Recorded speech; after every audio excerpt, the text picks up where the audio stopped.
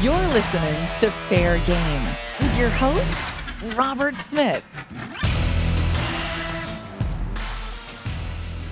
Well, ladies and gentlemen, welcome back to the Fair Game Podcast. I'm Robert Smith. Today's guest joins us from Washington, Missouri, where she's the fair manager of the Washington Town and Country Fair. Jennifer Giesick, welcome to the show. Well, thank you. I'm excited to be here. Thank you for having me. Did I get the name correct?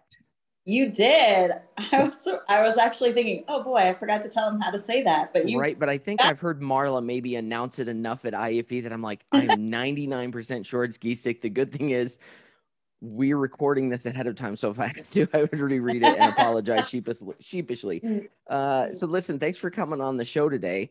For those of folks listening, I mean, we've got about 9 listeners now, so we're very excited with that. What can you tell our 9 listeners about your fair? Well, we are the 3rd largest fair in Missouri.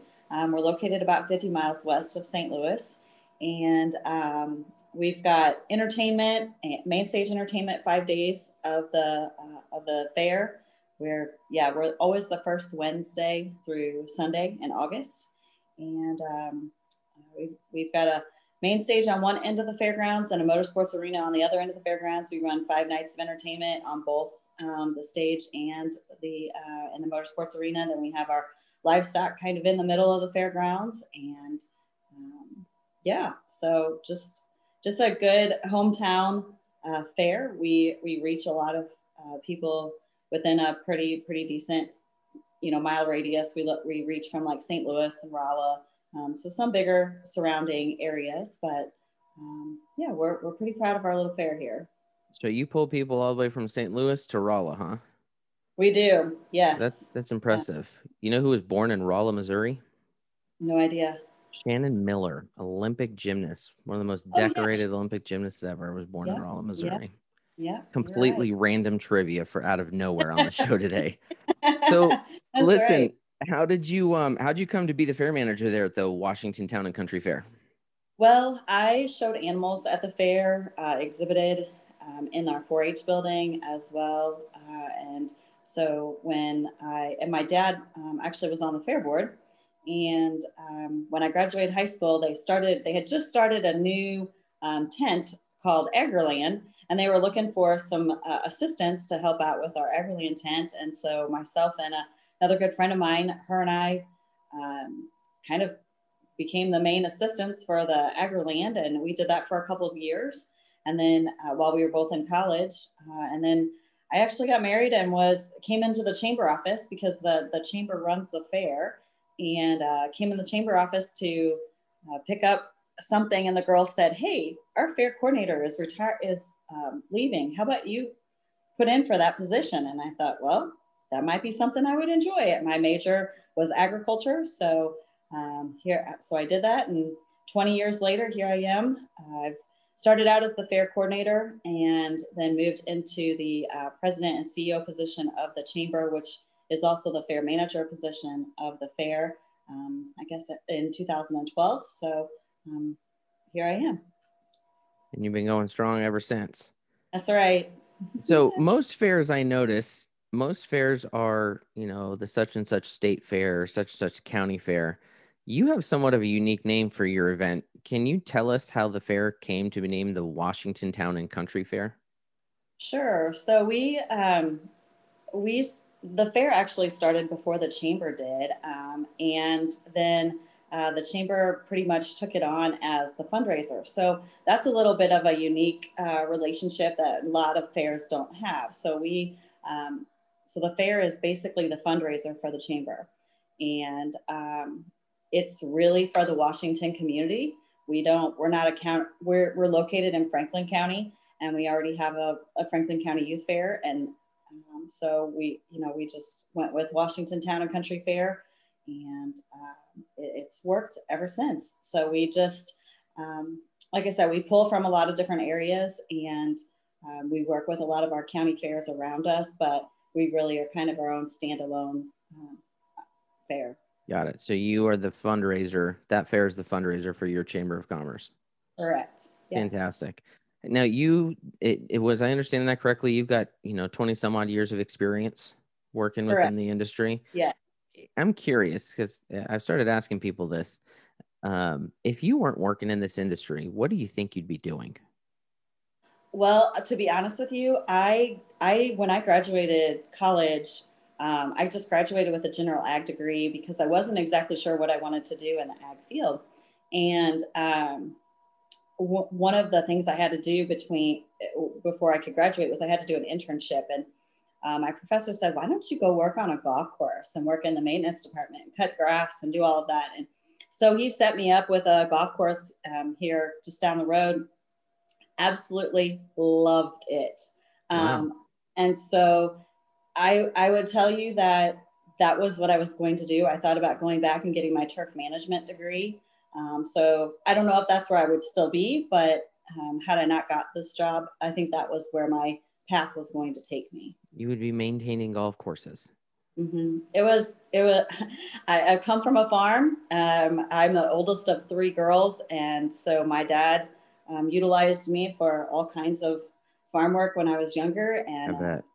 yeah, so it just being outside and being on the golf course, cutting grass and just working with my hands, and that manual labor is definitely right up my alley. So Interesting. Yeah, I've often pondered what if I wasn't an entertainer doing working fairs, what I would be doing. And I don't know that I could breathe if I wasn't entertaining. Like it's just come to me that it's what I do. And but that's very interesting that you would be doing turf management for golf courses. And if you think about it, I suppose at first you could think, well, you're just cutting the grass, but that's a lot of acreage that you have to maintain and, make sure there's no brown spots and you don't have grass rotting out. I mean, that's a lot of acreage on those golf courses.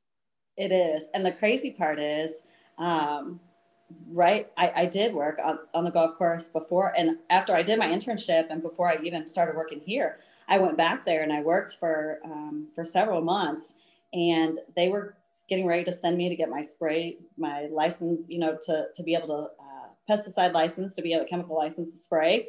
And I mean, I was right there in it with all of them, and Wow. loved every minute of it. So, and actually, it's kind of ironic now because my daughter, who is she's a senior this year, and just down the road from us is another 300-acre farm, and they have about 10 acres of grass, and she's been cutting it for the last 3 years. And she just talked to me the other day and said, I think I could do this for a living. So I thought, wow, you're falling right into your mom's footsteps, cutting that grass. But So I'm gonna ask you a question, completely unfair related, completely grass related, because as you're talking about oh this, no, my interest is getting piqued here.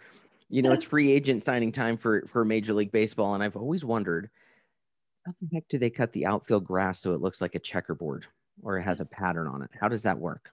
well, you have different, like with your lawnmower, because it's the same way. Like on the golf course, they have rollers, so that's why you see them cutting opposite ways. So that's where you get your lines, is because they've got the rollers that will roll the grass, that will lay it down after it's been cut.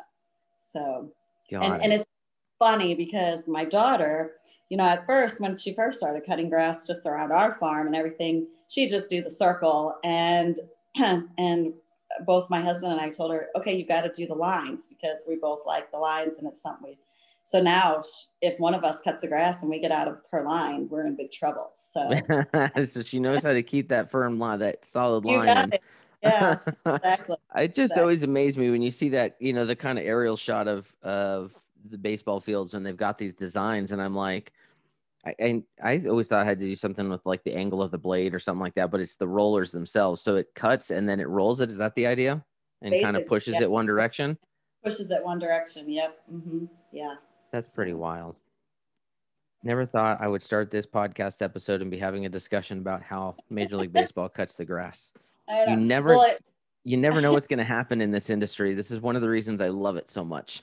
Well, and it's funny that I wasn't sure where you were going with it when you were talking about Major League Baseball, because just about an hour and a half from us is a Lynn State Technical College, and they have a turf management program that you could go through, and it's a 2-year program. But we happened to, Hallie was looking at possibly going there. We went and visited, and on their wall, they have pictures of like, well, it's not necessarily just pictures, but it's like banners of different places where their students have gone. They've gone to the Boston Red Sox. They've gone to the St. Louis Cardinals. They've gone to Kansas City Royal. I mean, they've gone to some of these big, Wow. Some of these kids have gone there. And I think that was pretty exciting for her to see that too. So That's very interesting because, I would have always thought that the grounds crews, some dude walks in off the street, gets hired on the grounds crew, and they teach him how to do it. But right. behind all of that, there's the science behind all of that is someone that likely has a degree in turf management on how to maintain those fields, whether it's football or baseball or whatever, how to maintain that surface. That's pretty wild. Yes. So this podcast is just completely taken a right-hand turn. So let's kind of go back on the track. Normally when people talk to me, it does take a right-hand turn for some reason. We'll get back on track then. Unfortunately, we're not going to get back on track with the best of topics. Looking back at early 2020, which is not something that any of us really like to do, but we are telling people's 2020 stories. We got a virus coming onshore, and the Houston Livestock Show cancels back about March 11th. What are you thinking when a show that's that big cancels? Wow. What's in store for us? And are we still going to be able to, have the fair? At that time, I was thinking, okay, fortunately we're in August. So we've got, a little bit of time here that maybe we're going to be able to still get this fair in. And then you see that, and you just start to see the trickle effect of, some of the other larger fairs that start canceling, and some of them then that are on top of you, real close to you, either right in front of you or right behind you. And you think, this is probably not, our fair is probably not going to happen. And so, at that time, it was still trying to keep the optimism out there and the positive look that, hey, maybe we can still get this in. But yeah, when you start seeing those big guys go down, it's kind of the sign that it's just not going to happen for you either. Yeah. And I think a lot of fairs through the spring were holding out some hope that maybe this would be like a 2 to 3 month thing and we'd be able to, to pull up and recover. But eventually you all get to, I think I saw the press release was early June sometime, and you had to make the decision. Take us through that decision-making process. Well, so we're so unique, like I explained a little bit earlier about the chamber being basically, the fair being the fundraiser for the chamber. So I don't just work with, I have 2 boards. I work with a 24-member fair board and a 16-member chamber board. God bless you. Yeah, sometimes it's a little much, but honestly, it's been something I've dealt with for the last 20 years. And I have to tell you, Washington is unique and we have great volunteerism. And so the people that get on these boards are great people, and I really enjoy working with them. So, I can't speak highly enough about them. Sometimes we do, have our issues and moments, but for the most part, everybody's on the same page and trying to reach that same goal. But we don't own our fairgrounds. So our fairgrounds are in, we utilize the city park. So not only do I have 2 boards to work with, but I also have the city of Washington and the city council to work with as far as, being able to use their facility. So, we started meeting. I spent lots and lots of time with, a lot of our fair cohorts on IFE calls and just, individual calls with, Mark Wolf at the Missouri State Fair. They're basically right behind us. And, just Aaron Owen at the Ozark Empire Fair. We're probably the 3 biggest here in Missouri, and, talking to them a lot. And as we walked through it, I think our fair board really was wanting to try to have the fair. But in the end, with us being on city property, it just wasn't going to happen. And so we all came to the conclusion that, our fate was not to have the fair. Fortunately, we were lucky enough to be able to still do our livestock shows and have our auction. We did our auction both in person and virtually, but Yeah. So we spent lots of time having a lot of meetings and talking through things. And can we make this work? Can we not make this work? And, for us, we're not rural enough that we don't get, that we wouldn't still get, we get a lot of those people from St. Louis, like I was saying, St. Louis, Rolla, Columbia, those Jeff City, those areas. And, those are heavy populated areas. And when you start talking about those people coming out and honestly, we just all agreed that we didn't want to make national news by having an event. We just didn't think it was a smart thing for us to do here in Washington. So, so that decision was made. It was a tough decision. We spent a lot of time talking about it, even with our zone. We're in zone 5 for the IFE, and we had a call, and Amanda, my marketing director, her and I did kind of talked a little bit on one of those calls and just said, it's like we feel like we're planning a funeral, and then you have it, and then you have to say, okay, I have to move on. And for us, that was kind of the way it was. And I've been a big promoter to my staff and the boards that, okay, hey, this stinks. We have to make this decision that we can't have the fair, but hey, it's going to give us an opportunity to look at what we've been doing for the last 90 years. And can we change something up? Is this, so let's make this a positive instead of a negative. Okay. We've made the decision. We've had our time to, so-called mourn and just get over it. But now we've got to move forward and we've got to push on. So, and we did. And I think that's been really good for all of us, because we have taken a look at a lot of things and said, okay, we've been doing this for 20 years and it works, but can we make it better? Or should we get rid of it and try something different? And so that's what we've been doing for the last several months, is really just evaluating everything that we have to offer and what we can do to make it better. I think that's a really smart move. I know from talking to so many people in the fair industry prior to COVID, when I talk to people about entertainment and what they're doing at their grounds, I always heard a lot of, well, we've always done it that way. And I think there's things that work that you've always done. And then there's things that work that you've always done that, like you say, can we tweak it? Can we make that better? And I think that applies to anything from the entertainment you book to the traffic patterns to what nights you have concerts, to all that kind of thing. And the one thing consistently that I'm hearing is that COVID, one of the silver linings is that it has forced a lot of fair managers and fair boards to say, we've always done it that way, but do we have to? Yeah. Can we switch it up? And I think that's going to benefit most fairs in the long run. I think there's going to be some real good changes and positive things for the future of the event. What I'm curious, what kind of financial impact does that have on your chamber when your fair, your primary fundraiser, gets torpedoed? Huge, because not only do we do the fair, but we also have other events that we do here just with the chamber, and we also utilize city property for some of those events. And the city put into, they put some restrictions on their properties, which then kind of tied our hands as to what we could do with, with our events as well. So we weren't able to have several of our chamber events. And not having the fair pretty much has, it's been a huge financial loss to us. We're doing okay, and I think we're going to be okay as long as we have a fair this year. Right. And when we look at that, I think that, and I hear this a lot when I'm just at the grocery store or somewhere, are we going to have a fair? And my answer to them is, that's our hope. We're planning for a fair and we're going to try to have a fair this year.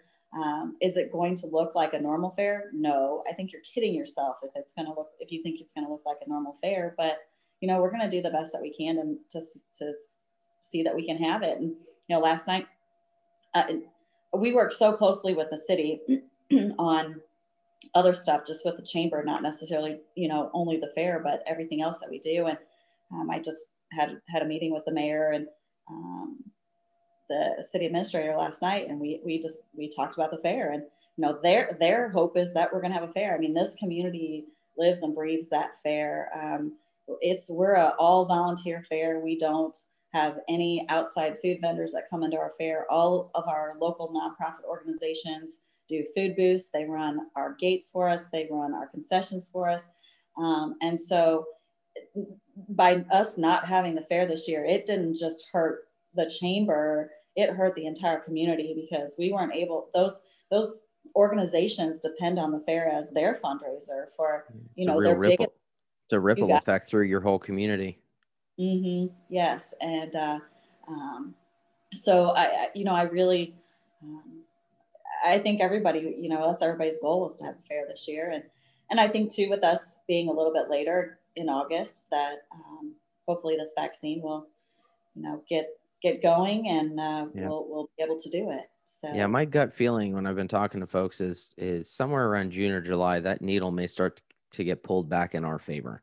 May not be, like you say, it's not going to be the full Washington Town and Country Fair that people are used to. But I think Jeremy Parsons, when I interviewed him from Clay County in Iowa, said, you know, we lost 2020, but in 21 is going to be the fair that bridges us so that we can stay viable and have an actual fair in 2022. My gut feeling still is we're looking at 18 to 36 months. You know, it could be late 22 or 20, even into 23 before we actually really start having normal, no masks, no physical distancing. We're back to normal. It's still going to be a few years. In the meantime, you've still got a fair to plan for 21 while you're still kind of stuck on the unknown side of the pandemic. How do you go about doing that? Well, you know, I talked a little bit about us kind of evaluating things, and my board, we sat down and went through every line item on our budget here. We spent hours and way more time than we normally would have just going through it. And, you know, we've cut things out. We're going to make we've made 3 offers, I guess, for our entertainment. We're going to make a 4th offer probably today, maybe Monday. So, you know, we're planning for it, but we're just being very, very cautious. Some of the things that we would normally order, like at this time of the year, like maybe our tablecloths and our ribbons and some of that stuff, we're going to have it all ready to go, but we're not going to make that order until the last possible second, until they tell us that, okay, you know, we can still get it before the fair, because we don't want to be forking out any money that we don't have right now on something that we aren't sure if we're even going to get to have, you know, this. So, well, and is it possible, like with your ribbons, do you date them, or can you do non-dated so that you can roll them over? We don't date them, so they can roll over, which was really good for us for our livestock shows this year that we did.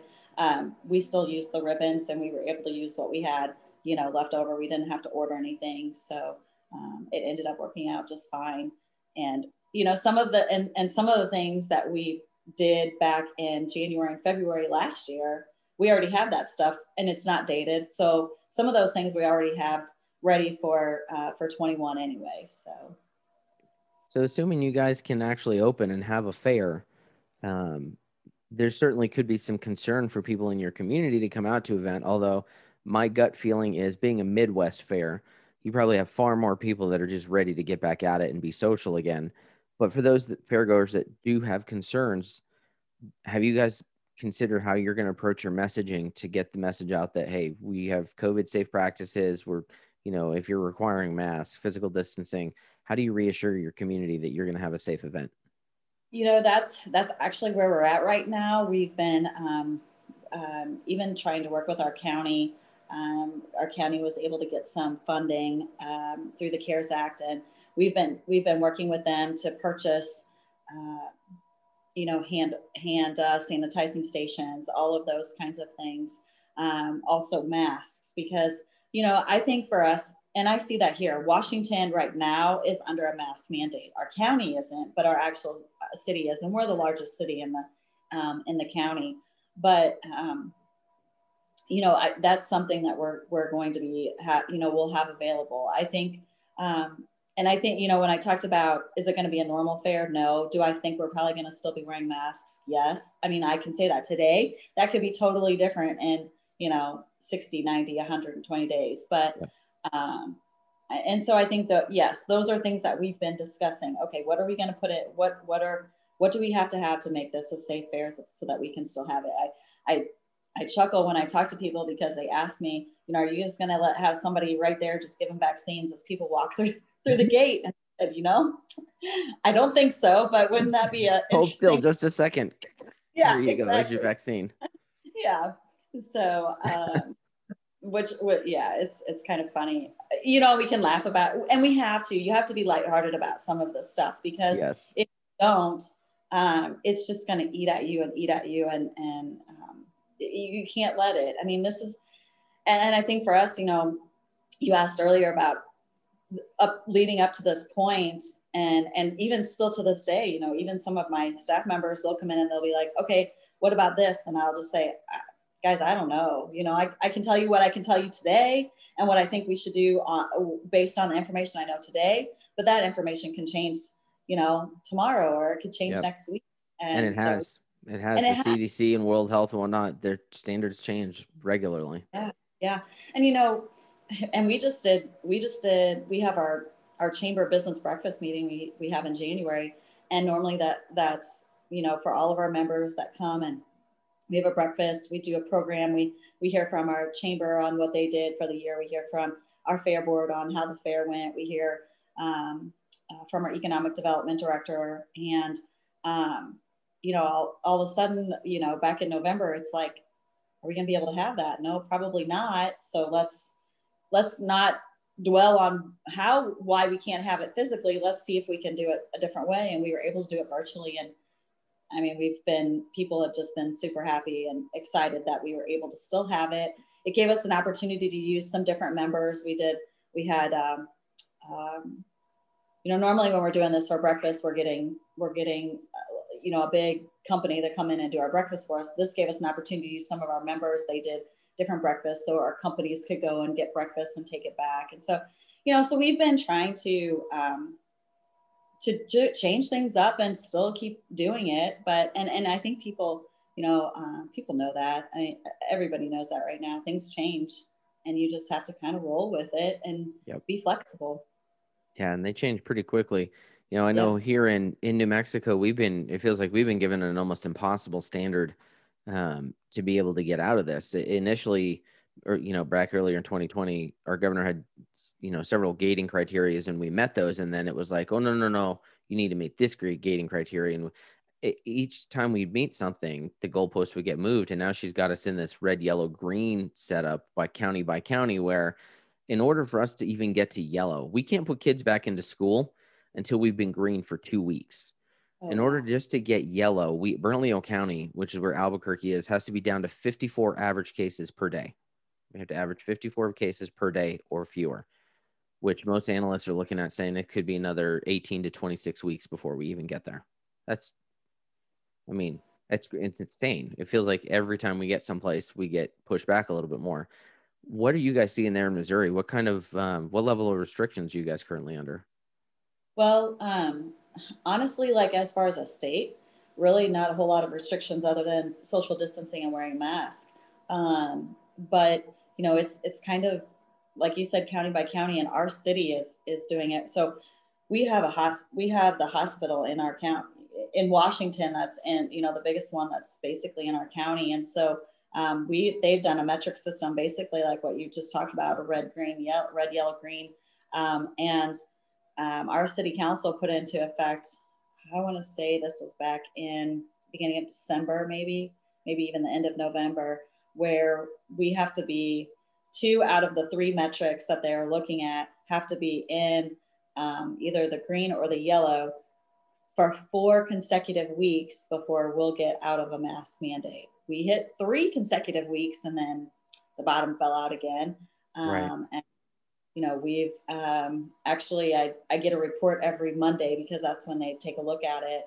And since those 3 weeks and then that one, it's just, we've been in the same metric, we've been in red metrics since then. So, although, now we've been kind of seeing it going down a little bit now, like this last week. And so they're telling us that that's probably because everybody got together at the holidays, so you're going to see a peak, and now you're kind of getting through that. Right. There. our kids, our elementary kids are in school 5 days a week, but our middle school and high school kids are on a hybrid schedule. So they switch off every other day. So Yeah, the way they were going to do it here is once we get to green for 2 weeks, then I think, because my wife's an assistant principal, I think she explained it to me that like kinder and first grade would go back. And if we maintain it for green for 2 weeks, then second and third can go. I'm like, you're literally talking about like February of next year before we could get everybody back in at that standard. I just don't understand how it's possible. And yet we look at states like Florida and they're open and having a party. I mean, they've got Manatee County Fairs open right now. I think they wrap this weekend. South Florida has their mini fair going on. Yeah. And they just had their RV Super Show. So they're starting to have some events. It's kind of nice to look at my Facebook feed and start to see some of my friends who are performers and entertainers out there doing their thing. Are you guys paying attention to what's going on in Florida to see kind of what their mitigation strategies are and how you might approach it for your fair? Yeah, Vicki Choris down there at West Palm Beach, definitely been, we talk with Vicki quite a bit, and she, what they've done, listening to kind of how they're doing it. I think I don't think it's just me. I think everybody's watching them, what's going on, because they're going to see how it went, how things go, and gonna piggyback on what they did if it works. And so I think, that's how this fair industry works. If somebody does something, they do it good, they're going to share it, and somebody else is going to do it as well. So we work together to make it all go. So yeah, we definitely are keeping a close eye on what they're doing down there. Yeah, it just feels like these cancellations and the government restrictions are just so crushing to our communities. I mean, especially when you look at it long term. It was one thing when it was 15 days to flatten the curve. Well, we're now like 11 months into 15 days to flatten the curve. That's right. And people need to be, as humans, we want to get out, we want to socialize. We're social creatures. I mean, literally for our mental health, we need to be able to congregate and be around other people. And it's been a no for a year. I mean, I know New Mexico is starting to suffer from it, but are you guys suffering quarantine fatigue? Are you guys just over it at this point? Oh, well, yeah. I mean, everybody around, I would say the majority of the people in this area are over it. But especially like the crazy part in Washington, and because our county doesn't have any restrictions, is like some of our halls, like the KC Hall and the Elks Hall, they've been still doing things, and weddings and I don't want to say like parties, because they haven't been doing like big parties, but those kinds of things. Events. Yeah, exactly. Social events. And so I see it in our kids a lot, however, now I saw it more earlier now that our kids are back in school and going, like it's what my daughter's a senior, and I don't think right now she's trained now that she goes every other day. So 1 week she's going to go 3 days, and the next week she's going to go 2 days. And I don't really think that it would matter to her, even being a senior, if she got to go back to school 5 days a week. They're just, they're in that mode, and just, continue it out, and let's move on. It's probably easier for a 17 or 18-year-old to adjust to this than I know our son. He's 10, he's in fourth grade, and the end of third grade and now all of fourth grade has just been the pits. He hates the online learning. He wants to get out on the playground and play with his friends and be social and connect. Now for you said it's your daughter that's the senior. Is she going to get to walk? Are they going to have commencement? They have it scheduled for the end of May. And as of right now, yes, but I work closely with our superintendent here at our public schools, and I talked to her, I guess it's been a couple of weeks now, but she said that they've only done the hybrid schedule out until the middle of February, and they're going to relook at it at that time, and then they're hoping that this semester these kids are going to get back to, our middle school and high school kids are going to get back to school 5 days a week. But I, a lot of it, I will tell you, is going to depend on the hospital. With us having a hospital right here, and that's even the city, and my conversations with them about, are we going to be able to have a fair? What are your thoughts? And it's really, they're kind of taking the lead. They're kind of taking their lead from the hospital. And so, I think most, the schools are as well. And for a small town, how many seniors are in that class? I think Hallie's class is a little over 300, 350. Oh, that's pretty good size. Ours was like 420 or 430, something like that when I graduated. I would even say at that number, they should be able to do a commencement. There's got to be a football field that's big enough that they can spread. The Air Force Academy could do it, could pull it off out on their quad. Like, there's got to be. It's not like you have 900 people that you're cramming in there. Right. And, our seniors last year, they did it. They've been doing it on the football field if the weather's good. And then obviously if it's not, then they move it into the gym. But they finally did our seniors last year in June, and they did it out on the football field, and only let the parents come or whatever it was. I think they each had tickets or whatever that they could do. But yeah, so they were able to do it. But hopefully we'll get to have it and get to see her walk across the stage. Well, and that's such a big thing. I know not only I remember when I graduated, but I know it's a big thing for parents too. And but at the same time, I feel like, some perspective. These kids aren't graduating and getting sent off to Vietnam. They're not going out to World War II. And, so I'm empathetic because I know that it's heartbreaking for so many of them. One of Sarah's students that when she was in second grade, just graduated last year and, got mailed their diploma and thanks for coming. Didn't get pomp and circumstance, didn't hear the music, didn't get to walk across the stage, but, onward, if that's, if hopefully that builds resiliency for our young people to get kind of kicked in the teeth and go, well, that sucked, but I'm still here. Let's go make something of this life. Exactly.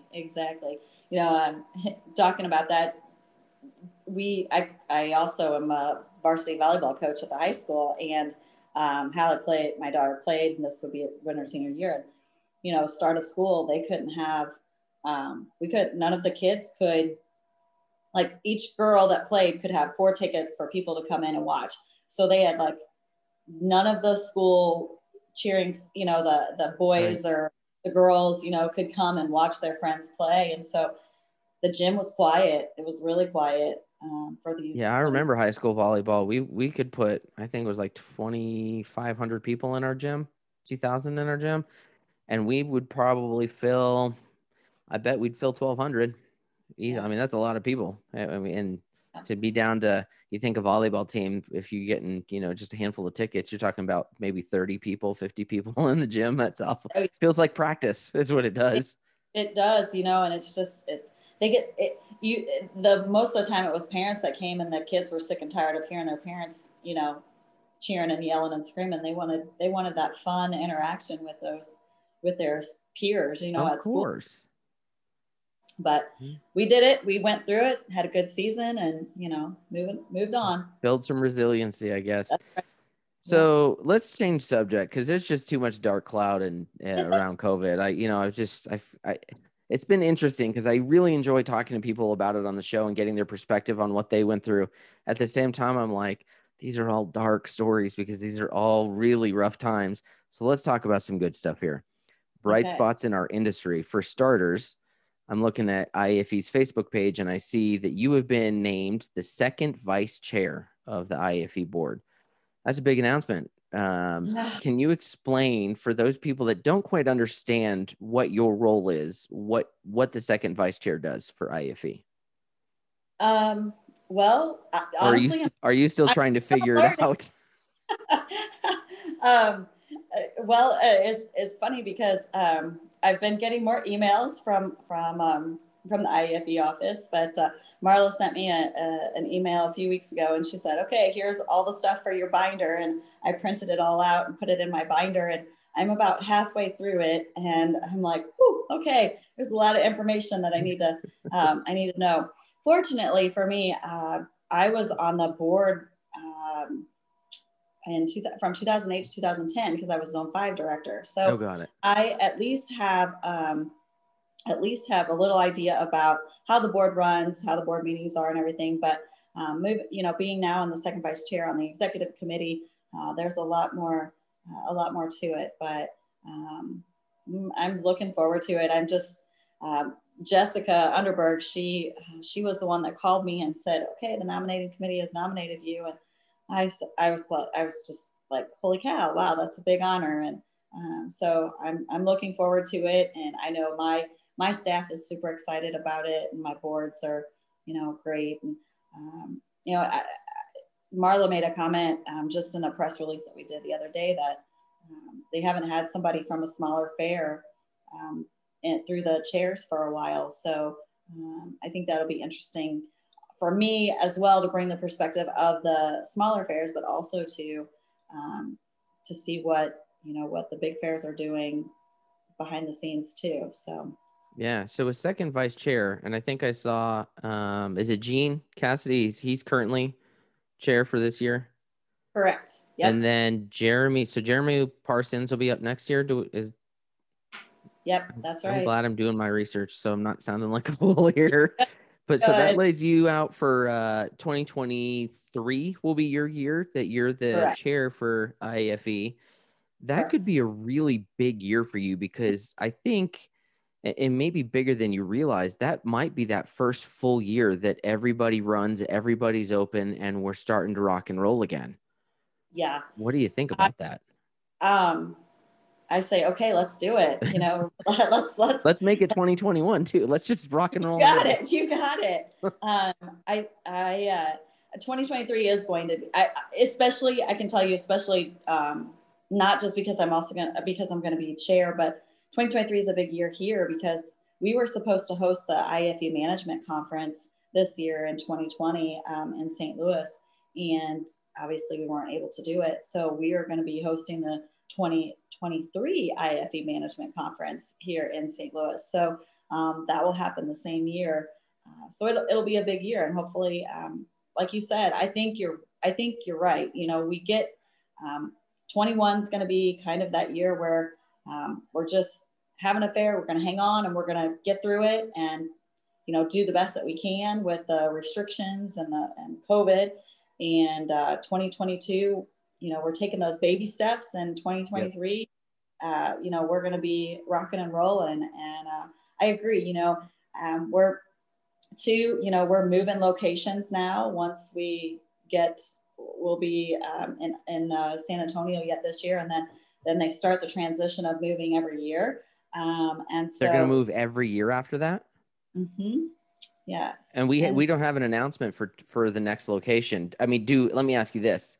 You may or may not know. Do we know what the location is and it's just being kept secret at this point?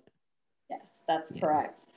They are going to make an announcement shortly, but I don't know the exact time on that. But I do know that will be coming out here soon on where we will be going.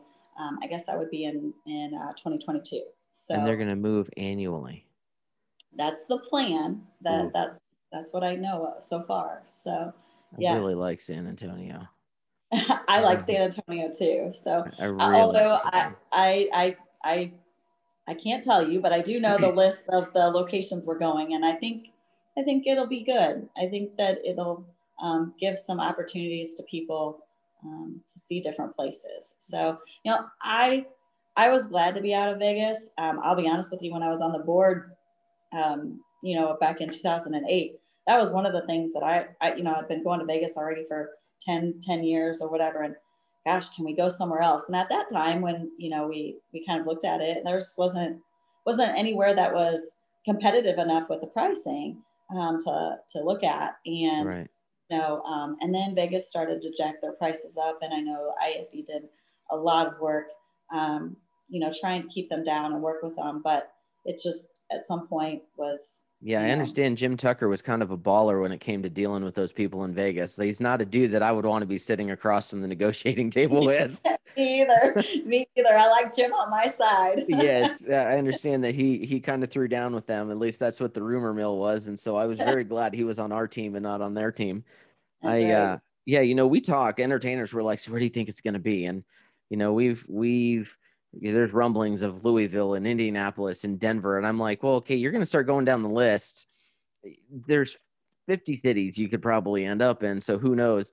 I just hope if it's a northern city that the weather cooperates at that point, because you at that time of year, that could be real risky going to a northern city, but Yeah. it is what Yeah. it is. We got to try Right. something. Right. Exactly. Exactly. I think people will be pleased with. I will tell you that when I found out the locations, there were a couple I was like, oh, I didn't think about that. So I think it'll be. I think there's. I think like I said, I think there'll be some opportunities that'll arise for people. I'll tell you what, I'm down with the idea of moving regularly, and here's why.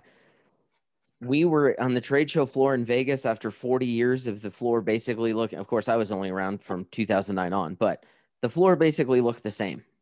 Yep. Everybody was in the same spot every year. And so what happened is on y'all's end, you knew where people were. So you'd walk in, you'd go hit the people you need to hit, and you'd walk out. And even if you walked by, the floor literally in that ballroom in Paris, the carpet's so busy. We're a loud trade show, right? It's not this, Oh yeah. professional corporate refined trade show. I mean, we've got people dressed up as trees and robots and jugglers, and we've got it's a cluster. It really is. And so I think what I observed for several years is that from the fair management side, you all would get kind of information overload, and you would kind of walk by with blinders on. As soon as we went to San Antonio, people were like, all the performers were like, "Oh man, San Antonio, that sucks." Blah blah blah blah. And I'm like, "Oh no, I don't care where it is. Just change the floor plan of the trade show." First year in, Linnell Smith from Sydney Royal Easter walks by and she goes, looks at Conjure Fortune Machine and goes, "This is really cool. I really, starts talking to me about." We had it booked. Of course, COVID stopped that, but she said to me something to the effect of, "Now, when did you start bringing this into the industry?" And I said, 2012, 2011, something like that. And she was like, "Get out of here. I've been walking this trade show for years and I've never seen it." And I think she did, but it was blinders because there's so much. So if you're going to change every year to some level, Steve Seaver is going to have to kind of juggle the trade show floor and what it looks like, which means you guys are looking at things with a fresh set of eyes every year. So I approve. This service member approves of keeping things fresh. That is, that's an interesting way to look at it. I'm glad you told me that, because that's not how I would have on your end. That's not something I would have thought. But you're right. I mean, and I'll be the first to tell you that's exactly what I would do. I wouldn't say that would be, what my board would do, because I think they would take more time to go through it. But as a fair manager, I'm so busy otherwise at convention that if I needed to go in to do something, or my board said, "Hey, we'll go check this out," it was like, I'm on a mission. I'm going in. I'm going to do this, and then I'm back out the door because I've got this meeting, or I've got to meet with this person, or whatever it is. And so I think you're right. It does. I think it gives by also going somewhere different. It just gives you just a whole different new perspective on things. It gives you a fresh eyes to look at, things that you might not have seen before, because it's the same old.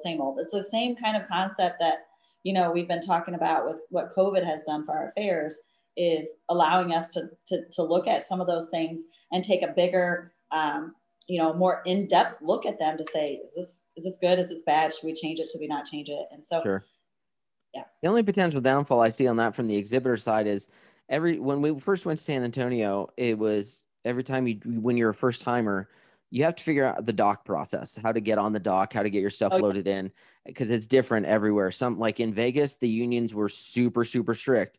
San Antonio, the unions were like, yeah, as long as you can be in and out in about 25 minutes, you're good. Park and go for it. You know what I mean? They were much, look out for the forklifts. Sure. But so I could see where, the second time we did Vegas in 2019, it was much easier because it was like, we know the routines, we know where we're parking, we know all that.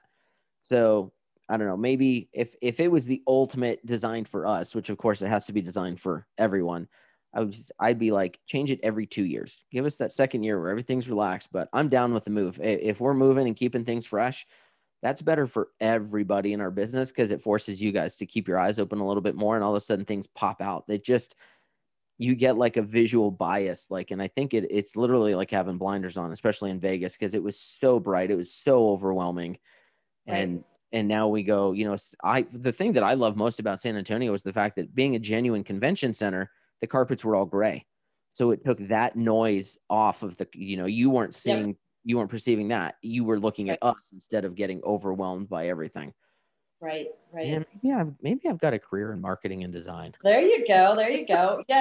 You do talk about that because I'll never forget my first year going to Vegas, going to convention. And I was just like, holy cow, this is like, It's a lot. too much. Yeah. And so,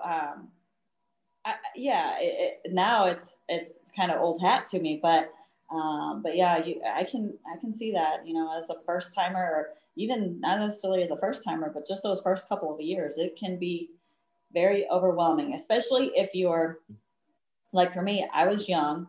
My organization had only been a part of the IAFE for 5 years prior to me coming in. And so we were still pretty new in the, in the IAFE, not in the industry, but in just being a part of that association. And so, right. But we've definitely, we've grown, and IAFE has been a huge part of it. Yeah, same. I'll tell you what, there was a convention that I got invited to perform at as a guest performer in, I think it was it would have been 19. It was called Connect Meetings, and it was there in Louisville, and they just got bought by BizBash. So they do they're corporate meeting planners, corporate events. And so they have a trade show that looks super similar to ours, except the majority of exhibitors are like, the city of San Antonio, the city of St. Louis. They're all, all their convention and visitors bureau that are trying to draw these, to draw Best Buy or Apple or whoever to have their convention there. But they did one thing for the exhibitors is they did what's called it's like a speed dating thing. But it was there's like a hosted buyer session where, as an exhibitor, I was given a schedule of like over a 2-hour period of like 15 meetings or 20 meetings that I would go, and I would send, there was these, rooms that had 30 little like tables set, a 4-foot table set up in it. And all of you would be sitting in there. And I would go from this, I'd go speak to the event planner for Pepsi or the event planner for JP Morgan Chase. And you get like 4 minutes and then like a 2-minute passing period. And I loved it because I'm like, wow, this is the decision maker. I can go say, hey, this is what I do with Conjure Fortune Machine. This is how it could be fun and unique for your event. They go, oh man, that's really cool. We had several leads. And then of course, COVID decided to just wreck everything. But I love it. I looked at that and I messaged, I think I had gone through one 30-minute session of that. And I was on the break and I texted Steve Seaver and I said, if you don't find a way to do this at IFE, you are crazy, because it is so effective. The only rub I could see with IFE is when it comes to corporate events, that person sitting there is the event planner. When it comes to fairs, it could be the fair manager's the decision maker. It could be the board. It could be the entertainment director. You got all these different, moving parts. And it might be somebody's a different moving part for, ticket sales or ribbon sales than someone who does a fortune machine or is an entertainer. So I think if there's some way we can figure out to do that, man, that would be worth it. Because to know that I've got 4 minutes of your undivided attention or that fair manager's undivided attention, and I can make my pitch and then I'm off, was amazing. So how long did that last? Did you do it for like 30 minutes or an hour or? So each person would have a different schedule. If I recall, I bet I could dig through my notes and find it and email you the specifics, but I want to say that because it was a 2-day convention, and I want to say there was a 2-hour block each day. And so basically I think I would get one of those hours, and then the way they rotated it. But you would go off and on where you would go, it would start, you'd be at your first meeting, you'd have like 4 minutes, you'd have 2 minutes to change over to the next person. And literally your next meeting could be 3 tables over, or it could be 1 ballroom down, which depending on your convention center, that might be a hike, or it might not be a big deal at all.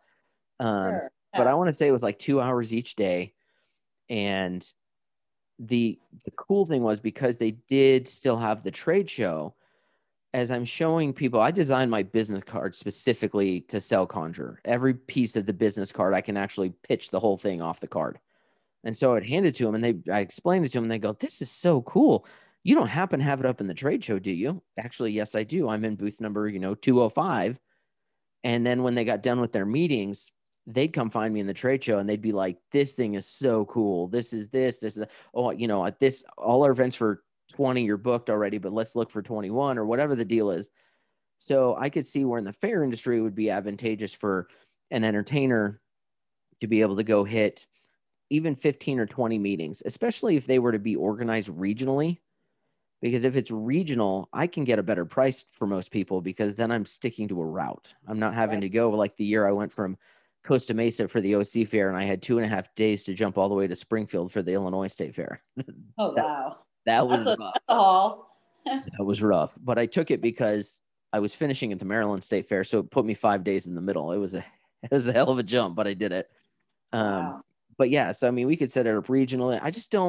I think in talking with Steve, and he and I both agree that there are so many different decision makers of how the decision gets made. And maybe if you just knew you were getting in front of somebody that was going to get you to the decision maker, even if it's a board member, that you were going to say, "Hey, this is what I do." And they go, "Okay, fantastic. We'll go talk about it with the board." You got a better shot than just playing the Powerball, as I call it, of the trade show, of hoping that the numbers come up for you. That's an interesting concept. What you're saying, it's got my brain kind of working here, thinking about, could we do something like that every day for an hour, and you sign up for it, and maybe it's, I don't know, but yeah, and one of the things, one of the ways that they make sure that the buyer is there is Connect pays their registration fee. And so they say, "We're going to pay your registration to be here." And depending on who it is, if they want to attract somebody from Pepsi, they might say, "We're going to cover your hotel also." That, it's because it's a hosted buyer kind of deal. And, but they get told, of the, 90 meetings you're going to have over 2 or 3 days, you can only miss 3 of them. And if you don't, then you're not going to get credit on this stuff. So it forces them to be there, so that we, as the attendee, because the attendee theoretically, now I was paid to come in as a performer for that one, but the attendees that were there are paying big time money to get in front of that person. And so I could see where IFE might do something where, the trade show, maybe if you have your trade show booth, maybe it's an extra $500, or that there's a small extra fee. Because I can tell you this, if I knew that I was going to get in front of like the 10 fair managers I needed to see for that IFE, and I was going to get 4 minutes undivided, I'd pay an extra $500 or $1,000 to do that, to know that that's where I was going to be. Sure. You know what I mean? Because then there's real value to it. Right. Well, absolutely. It's kind of reminds me of what we've done with our young professionals, and how we've got them in front of our mentors, is what we call them, which are the ones that, the more seasoned of the fair managers. And, we do kind of what we say seasoned, do you mean old? No, I will not say that. Yeah, I see you smiling. I am no longer in the young professionals. So neither am I. I got booted a year ago. Yeah. So, yes, seasoned is what I would prefer to call it. And now I know, whenever, I was in the young professionals and they would say that word, I would say, "Oh, what," I'd laugh about it. And now here I am saying it. But anyway, yeah. Jennifer, we're both old. Okay, I'll give you that. No, anyway, so it's just been kind of that piece has been really interesting, because they've done kind of the speed dating, for lack of better words, that it gives them, a time to sit with them and get, kind of figure out what the older generation, the more seasoned group does, and who they are, and give us an opportunity to see who the young professionals are that are coming up. Because, whether you like it or not, I'm not going to be around, for 100 years yet, or 50 years. So these are our leaders that are coming up into the organization. And so we need to make sure that they know what's going on and some of the history and why things have been the way they are. Not that they can't be changed, but sometimes you got to have that history to even know if you it's can. the foundation. You don't know how to move forward if you don't know where you came from. Right, exactly. And so, so what you're talking about kind of reminds me a little bit about what we've done with the young professionals there. And I do agree, and I will tell you that if we did something like this and I had to, and I could say, okay, I'm going to sit here for an hour, I'm going to see, 6 or 8 or 10 entertainers, and I don't have to walk around and do that. I can block that out. I would do it. Me as a fair manager, I could see that. I could see it being very beneficial for a lot of people, not just you guys, but also for the, for the fairs as well. Yeah. I think the other thing, and I don't know how we could go about doing this. When I was in college, our campus activities board, when they went to NACA, which is the same, it's the IFE of college events, they would do what's called cooperative buying. And so let's say, I went to Eastern New Mexico University over in Portales, which is about an hour and a half from Lubbock, Texas, and an hour and a half from Amarillo, Texas. And so let's say there was a hypnotist that was charging $2,000 for a show. Well, if none of the groups wanted to pay $2,000 each for one show. And so you get with the other universities and say, hey, hypnotists, we're going to give you 3 shows in 5 nights. We're going to split your transportation costs between the 3 of us. And then you only pay $1,750 a show or $1,700 a show. Well, you do that over the course of the year, and all of a sudden you've got an extra $8,000 or $10,000 in your budget to work with. And it would be the same thing with fairs. If you were to bring in, 10 acts to a fair, and you were to do cooperative buying with other fairs ahead of you and behind you to create a little route, the savings might be, $6,000, $8,000, $10,000, $15,000 for a fair that could either go towards improvements at the fair or go towards marketing or go towards adding more entertainment or whatnot. I hear fairs talk about, oh yeah, we'll work with them. But then for some reason, I was talking with, it might've been Alexia Jordan, who I was talking with yesterday, said something to the effect of, well, we get so competitive. It was either Alexia or maybe Caitlin over in Sonoma County. We get so competitive. We're like siblings. We want to have the unique thing. We don't care that they're 3 hours down the road and our markets don't, interact. Do you guys would you work with other fairs and say, oh, hey, you finished the Saturday or Sunday before us. If we both, and then go to the act and say, we can't afford $1,500 a day, but could you do $1,250 if we both book you? Yeah, we do that. We do that with a lot of our main stage entertainment because the Mississippi Valley Fair in Davenport, Iowa is right. Actually, it's right on top of us. And so that's with that, with our radius clause that we have in our contracts, that works out perfect. So if they have somebody on one night, we might try to get them on, on the next night or vice versa, or whatever.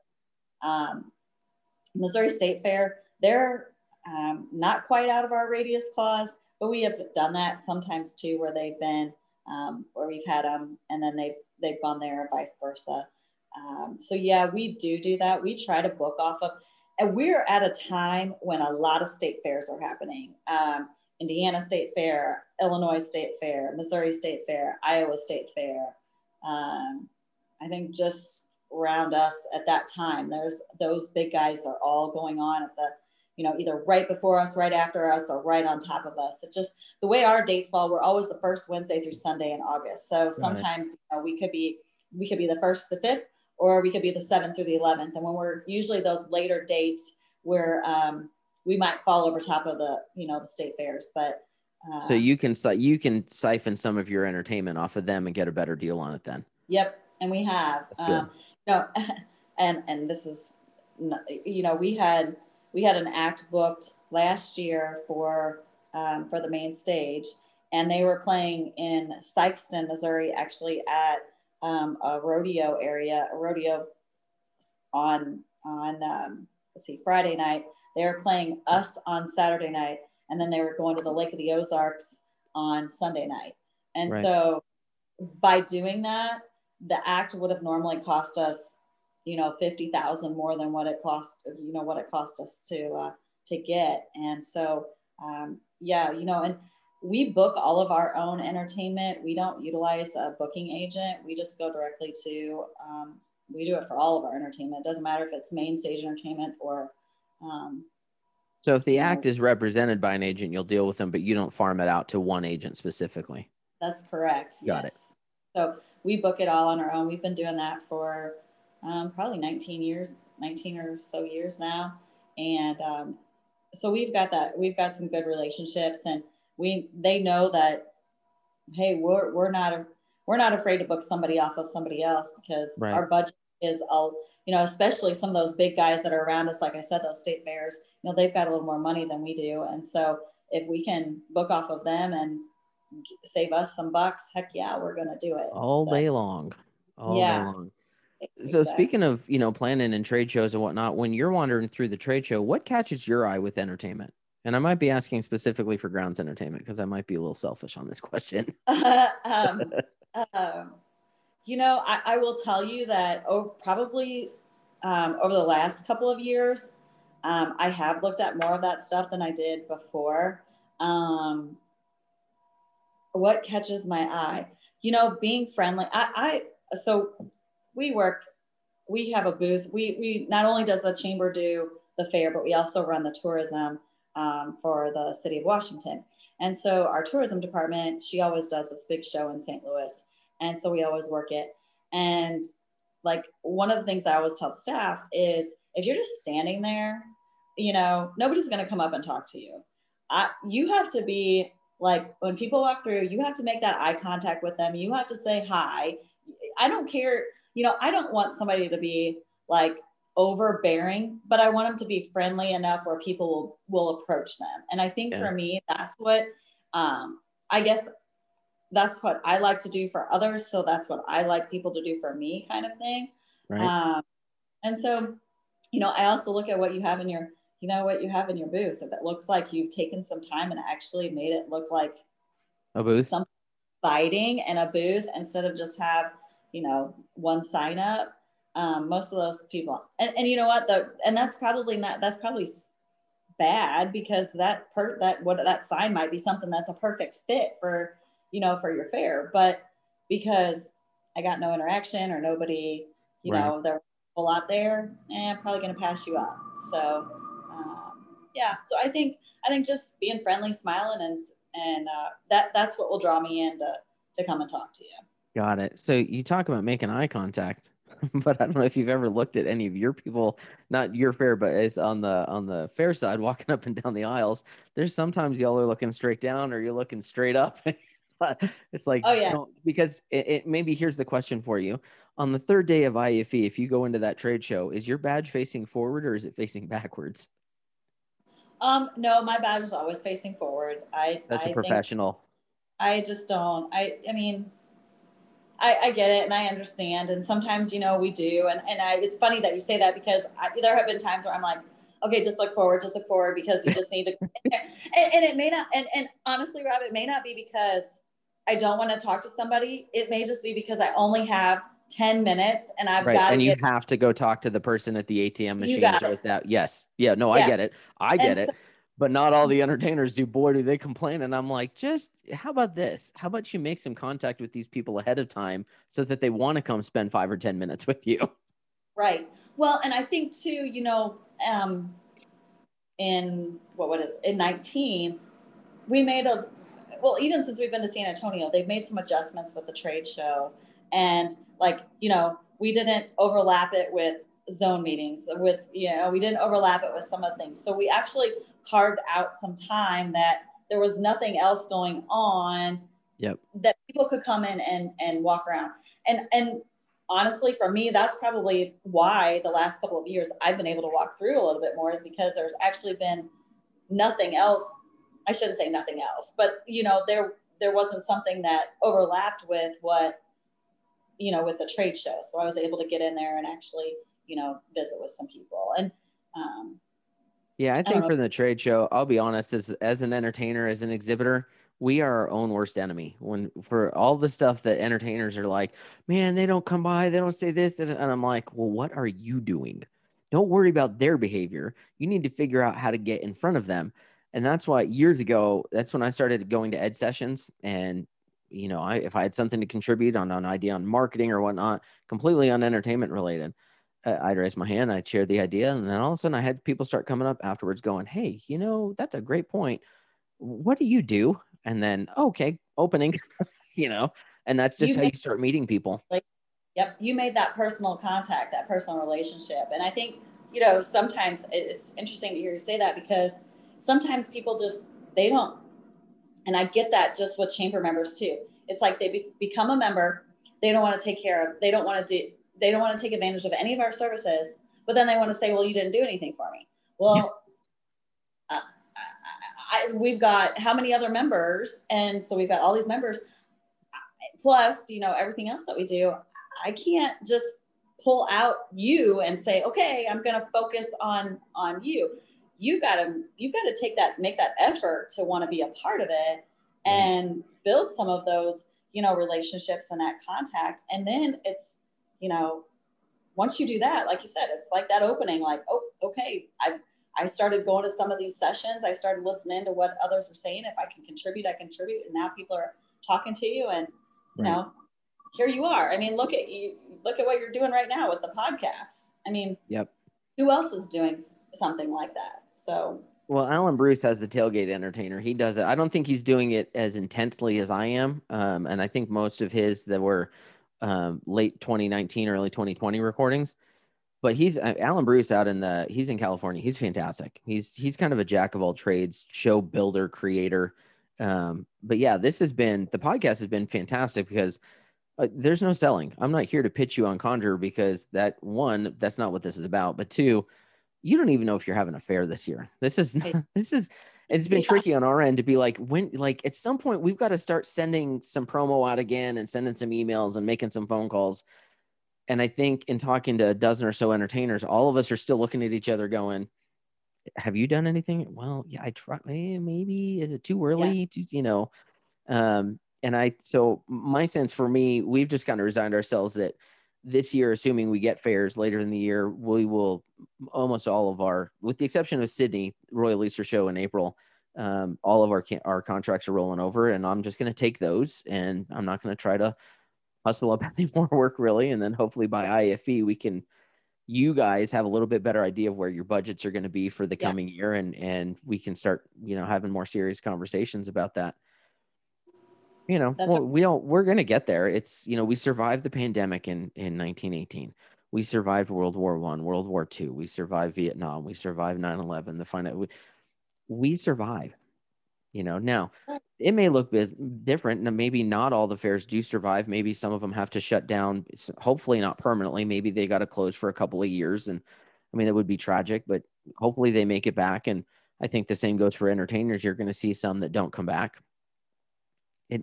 That's life, Right.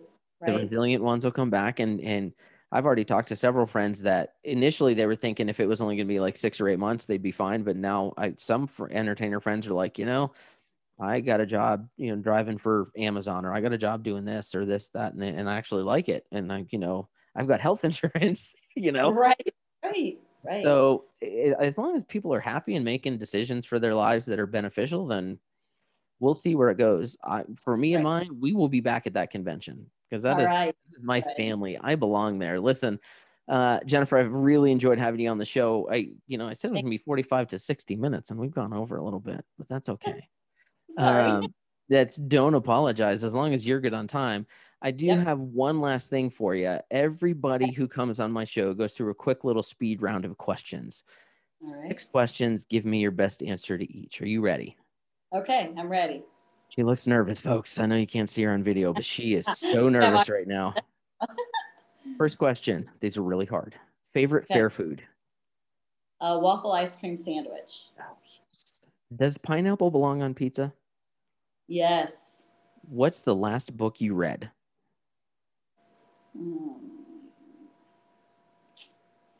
A Steel Brothers book. but I don't know I can't tell you what the name of it is. But it was Steel Brothers. That works. While. If a movie was made about your life, what actress would play you, past or present? Oh boy. That's a tough one. I did throw a tough one in here on you. Yeah, you did. The next two are much easier. I don't know. I think I just like Sandra Bullock, so maybe we'll just go with her. Oh, she's a class act. Yes, So, I could completely see that. Good call on that. Favorite concert you've ever attended? Jake Owen on our new stage at the fair. Right. It's kind of, I've noticed that question is tough for a lot of fair people because they're like, we see so many concerts, it really gets tough to pick one. Yeah. Last question. First celebrity crush. Oh my goodness. I don't know. I didn't really, my parents didn't take me to a lot of shows. I was pretty much at home. So I don't know. Luke Perry. I have no idea. Luke Perry, man, 90210. I dig it.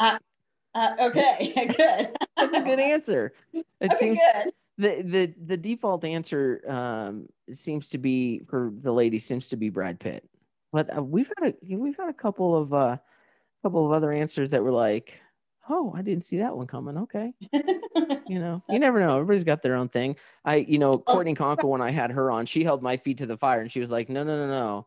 I answered. Now you got to tell me. And so I confess that my first celebrity and still celebrity crush is Danica McKellar, who was Winnie Cooper on The Wonder Years. She is a class act. Yeah. So there it is. Jennifer, go ahead. Talk about Brad Pitt guy. You probably had those younger. He's a Missouri guy too. Right. So, but you've had those younger girls on your show, so that's probably. But us older people, Brad Pitt was just kind of making his move at that point. So. Yeah, I've had some that were young enough on the show that their celebrity crushes are guys that are still like 24, and I'm all, what? Yeah. Okay, maybe this is not the right question to ask. I don't know. Now that I'm 41, I'll be 42 in June. 24 to me, when I was 24, I was like, I'm an adult. But now I look back and I'm like, 24 is still a kid. They're still a kid. And science backs me up on that because the male brain is not fully developed until 25. So they're still kids at 24. I love it. So listen, if folks want to reach out and contact you and get a hold of you, where can they contact you? They can contact me at the Washington Town and Country Fair website, which is washmofair.com, and or they can go on our chamber website, washmo.org. All my information is on there, my phone number and email, and yeah, anything I can do to help, I'm here. And she's the second vice chair and the fair manager of the Washington Town and Country Fair and the CEO of the Chamber of Commerce. I don't know if I got all your titles in, but you're starting to sound like Khaleesi in Game of Thrones with all your titles. That's pretty fancy there, Jennifer. Thank you. The girls here in my office, they're like, okay, we have to put president, CEO, CFE, like EIO. Like, do we just have to keep going? Mother of Dragons. Yeah, but things have gone well for me. It's been a great 20 years, and I'm looking for a great 20 more. So. Awesome. Jennifer Giesig, thanks for being on the show today. I appreciate your time. Thank you. Thanks for having me. You've been listening to the Fair Game Podcast. Fair Game is a production of Robert Smith Presents. For more information, please visit robertsmithpresents.com.